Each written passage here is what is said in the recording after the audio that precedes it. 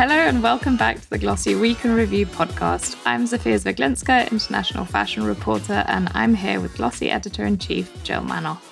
Today, we're talking about the IPO news for footwear brand Birkenstock, what fashion brands could gain from launching beauty, like Prada, which launched this week, and what to expect from the new Phoebe Philo brand.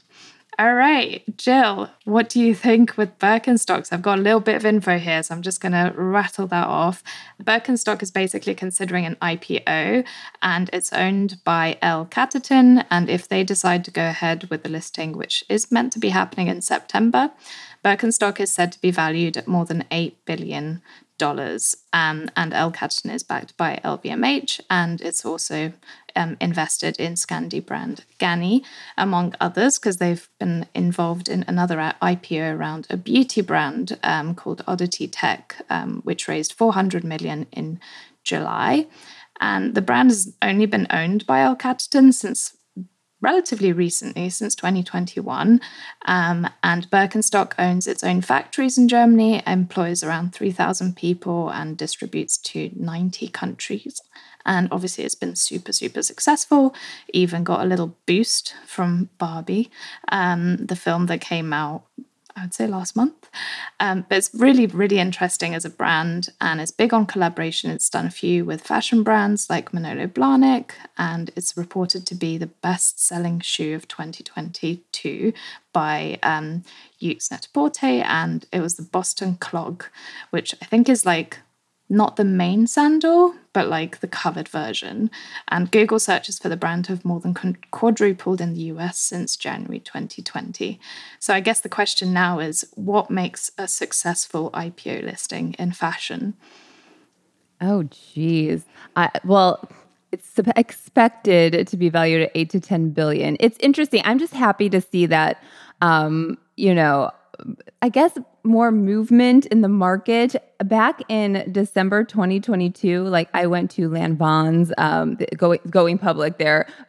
We were at the stock market in New York or the stock exchange, and it was exciting. But at the time, there hadn't been a fashion company that had gone public in a year, which was Zegna in the US in December 2021, a year before.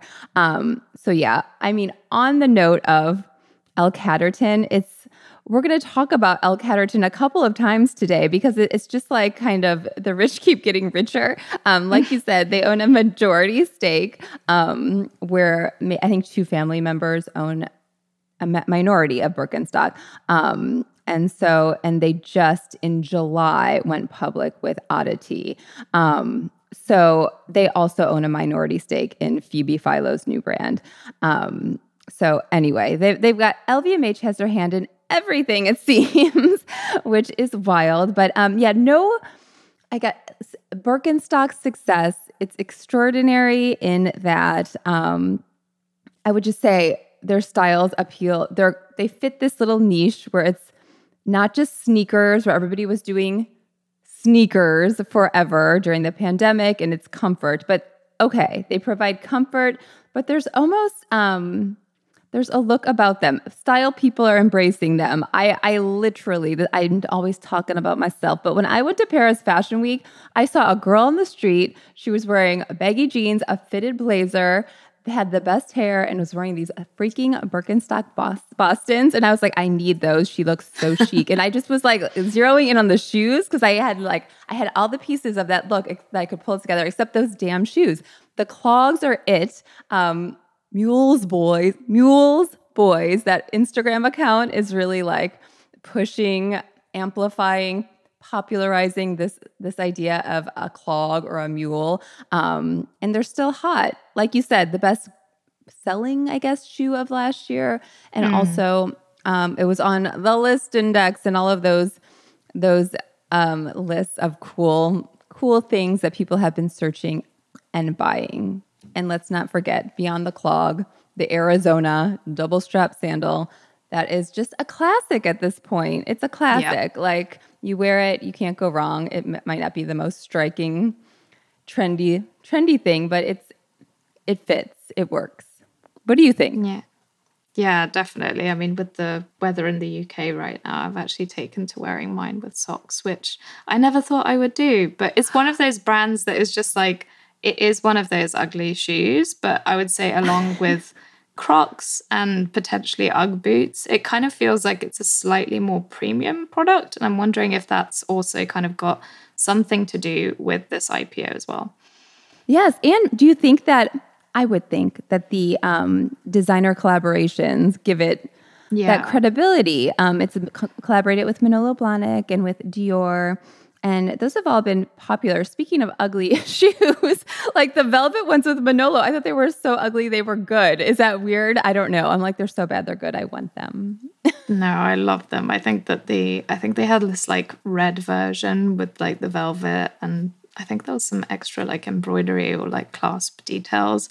But I think it's so easy to update the shoe or to give it a brand kind of feel that it makes it very easy to collaborate for. I think with some other shoe brands, it might be a little bit more difficult because obviously you'd have to change all of the elements rather than just kind of like adding a few things differently. I guess the less elements, the better, kind of like a Marie Kondo approach there. What color are you wearing? What do you have? You've got black, you've got tan. I've got the tan Arizonas. Those are like the classics. Honestly, I actually only just got my pair this year. I hadn't really worn them before. And yeah, I think I'm a convert. Yeah. I don't have a pair yet. I've got a pair that looks like them that I thought were a little bit more fashiony, but like I still want the Bostons. When I went for them, they were sold out. Let's just say that. I'm pining for them. Hello, Birkenstock. Hook a girl up. Because you obviously mentioned that like brands have done well with certain IPOs, and I don't know, obviously longer in the industry than I have, but what do you think kind of makes a successful fashion IPO listing apart from this, quality aspect that Birkenstock's obviously nailing? Oh my gosh, quality. I mean, confidence. I just longevity. I'm not sure what investors are going to like if this is a good buy. You know what I mean? I would think that you can confidently invest in this company. It hasn't shown otherwise. When you look at the growth to date, there haven't been a lot of reported numbers. I think the most recently, I guess, officially stated numbers were back in 2019. Their sales at the time were up 11% year over year. Their annual sales were about 722 million euros for the year. And I think, tell me if I'm wrong, were they valued at like 4 billion when L. Catterton invested? Something along those lines, which was 2 years ago. Anyway, they've tremendous growth. They've got a history, been around since the 1700s, which didn't come to the States until like the 60s of this 1966, something to that effect. But yeah, I just think they've got the heritage. They've got, sustainability, I guess. I don't know. It seems cork, all the things. They're doing everything right. And it's not like specific to a demo. It's old, young. Anyway, it feels like a safe bet. I think that makes a good investment and a good entry into the stock market. And it's still booming. It's still hot. Brands want to collaborate. Anyway, what do you think? Yeah, I agree. And I feel like El Caterton's also got a little bit of a record on like betting on these sure things or close to sure things anyway. Yes, for sure. They need to keep the interest. And I don't know how you do that when you're known for two styles at this point. Yeah, that's true. I wonder if they're going to be rethinking their strategy if they do end up going for this. But really interesting. And our next story is also kind of in the investor space. I guess it's interesting to see fashion getting into beauty. And Prada, the luxury fashion brand, basically launched its first beauty collection on August 1st. I think actually it might not be its first. I believe it launched something in 2013 where it had a small beauty collection come out, but I think it pulled it back. And now it's relaunching it with a bit of a backing from L'Oreal's Research and Innovation Center and two top makeup artists, Inez Alpha and Lindsay Alexander, who are going to be the brand's ambassadors. And the range is basically comprised of two sections: the skincare range, which is like 3 products and called Prada Skin, and the makeup range, which is comprised of many products, includes like foundation, lipsticks, and eyeshadows, and it's called Prada Color. And the prices are kind of ranged between $43 and $399, which feels kind of high end. But obviously, I don't know if that's a norm in beauty nowadays, where items are just basically priced higher. But I think the question that I had around it, and the products will be sold directly through Prada's website, and they're going to be opening their own store in the US next year. My question is, do you think that right now is like the right time for fashion brands to be launching beauty? I mean, there's been a lot of other examples that we've seen where beauty has really paid off, and it's not kind of being affected quite as much as, small leather accessories, which are becoming less popular for aspirational consumers, which typically end up buying into luxury. Yeah, it's a really good question. I posted it in our channel. We just received some good data on the state of prestige beauty from Circana, which is formerly NPD Group. Anyway, there was a merger, but it looks good for beauty. And on the prestige side specifically, its sales are up 18%. Year over. Oh, this is just for makeup. 18% year over year. It's the fastest growing category within prestige, and prestige in itself, $14 billion in the first half of 2023, which was a 15% increase versus 2022. There's a whole discussion in this about the lipstick index and what people buy when in a down economy. And anyway, lipstick in itself is selling. Sales are up. So it seems like it, which I had the same question as you, because we keep reporting luxury is suffering because it's losing the aspirational shopper. So we need to compartmentalize. Does that just mean that those who formerly splurged on a high ticket, an item, a bag, whatever, they're no longer doing that? And yet, I don't know, these entry point items, which I love. I like to gift like an Hermes lipstick or like nail polish for Christmas, like just something with a little bit of a logo on it because it's a fashion thing, but like whatever. I love these things. But yeah, who's shopping this? Is it the aspirational shopper? I don't know. All signs are pointing to that it'll be successful. Prada's hot. It was at the top of the list index last quarter. And then this fragrance that L'Oreal Luxe, the second fragrance that they came out with for Prada called Paradox.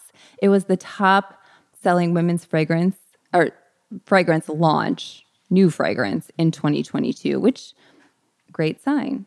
What do you think? Yeah, I think I saw the campaign for that with Emma Watson. It was very, very interesting. They had a lot of like digital store activations.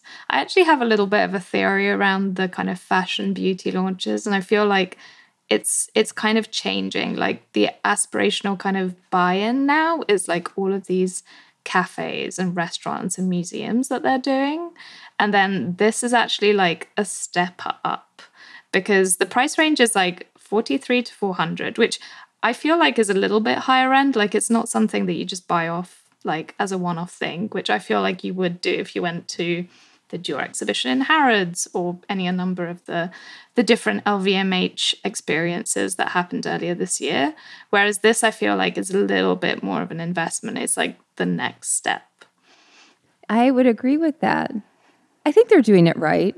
It sounds like this person that they hired to be the global makeup artist, Lindsay Alexander, I was reading about how she really like went deep into the Prada archives and worked collaboratively with Musha Prada, and really like got in, like there was a rule like no glitter, like that doesn't fly. Like we'll do metallics, we'll do matte lipstick only, like that flies.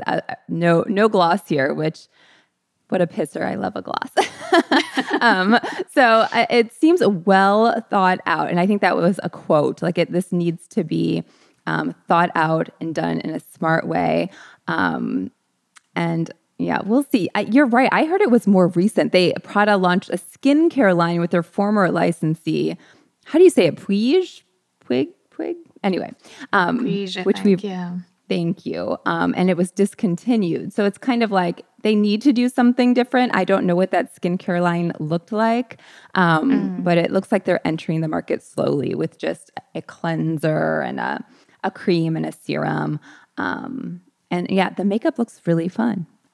Yeah, really good. I think that I mentioned in our group channel that it was going to be the lip balm, which apparently is logoed out. That's going to be in everyone's What's in My Bag videos from now until the end of the year, which I fully expect it will be. And, you know, there's been such a success of like makeup and skincare brands from other fashion brands. Like you got Dries Van Noten, Carolina Herrera, you know, Hermes, even like Christian Dior like does incredibly well in its makeup and skincare sales. So I do think there's something there.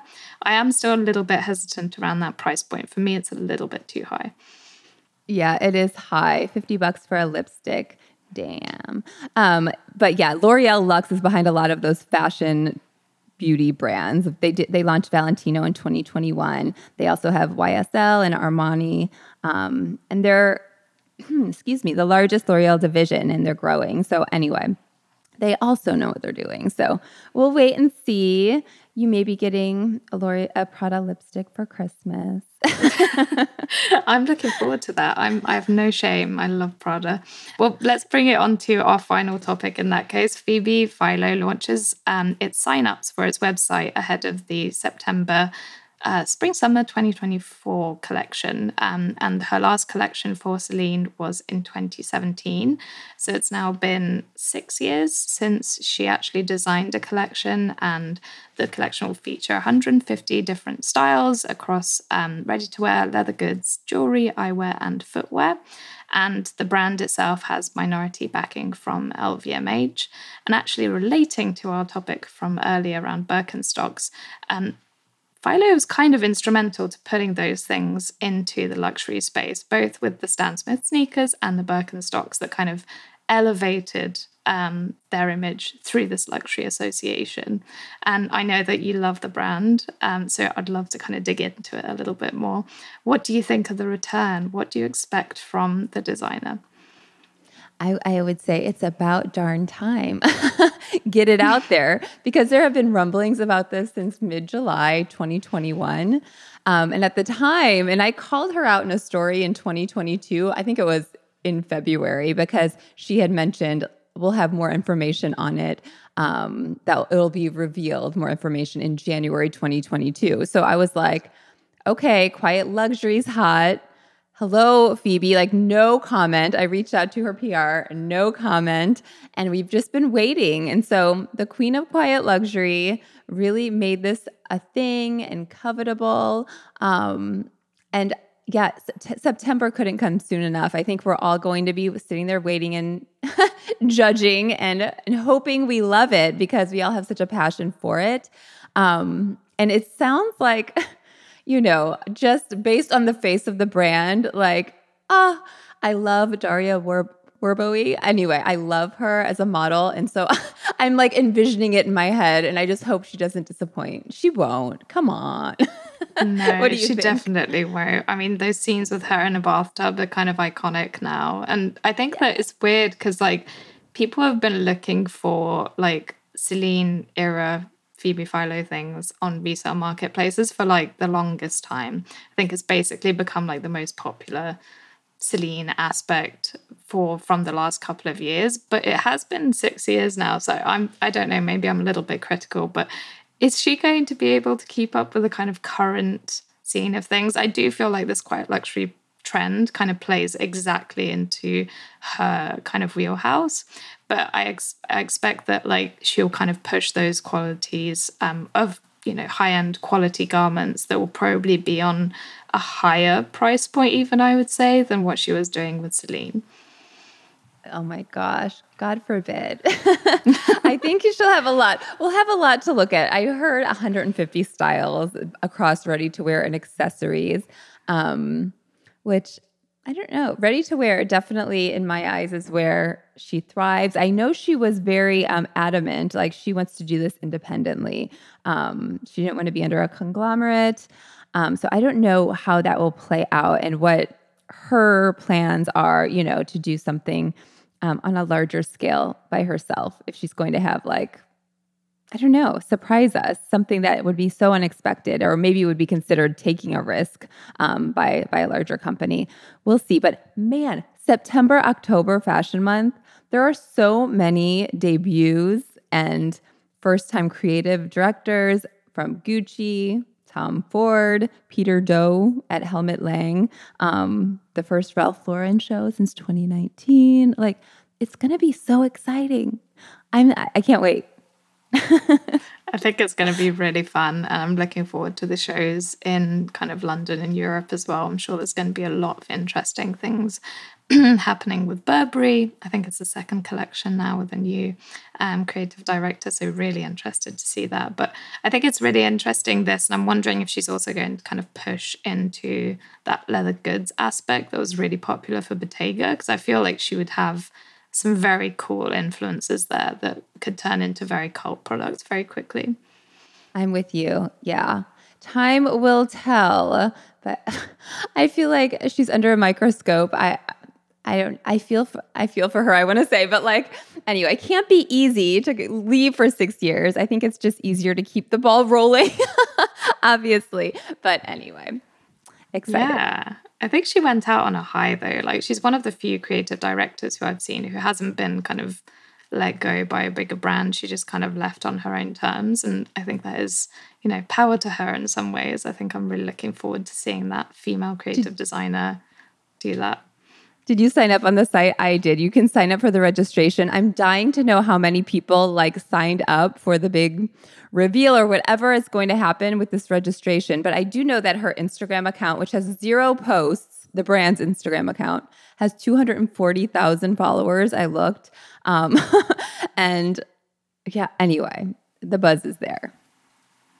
Yeah, I did sign up. I want to see the updates. I'm hoping that there will be some kind of sneak peek before the show, but you never know. Maybe all of the communication will stop until everything's out on the runway. Very, very interesting stuff. Yes, agree. Brilliant. Well, thank you, Jill, for being here. And thank you to all of our listeners. If you haven't yet, please rate and review the Glossy podcast on whatever platform you use. It really does help us out a lot. And make sure to subscribe. Not only will you hear Week in Review every Friday, but Jill and senior fashion reporter Danny and me now interview fashion industry insiders every Wednesday. And actually next week I get my cameo on the Glossy Fashion podcast. I'm talking to British fashion brand Rixo founder Henrietta. Check it out. Can't wait. Thanks, Zofia.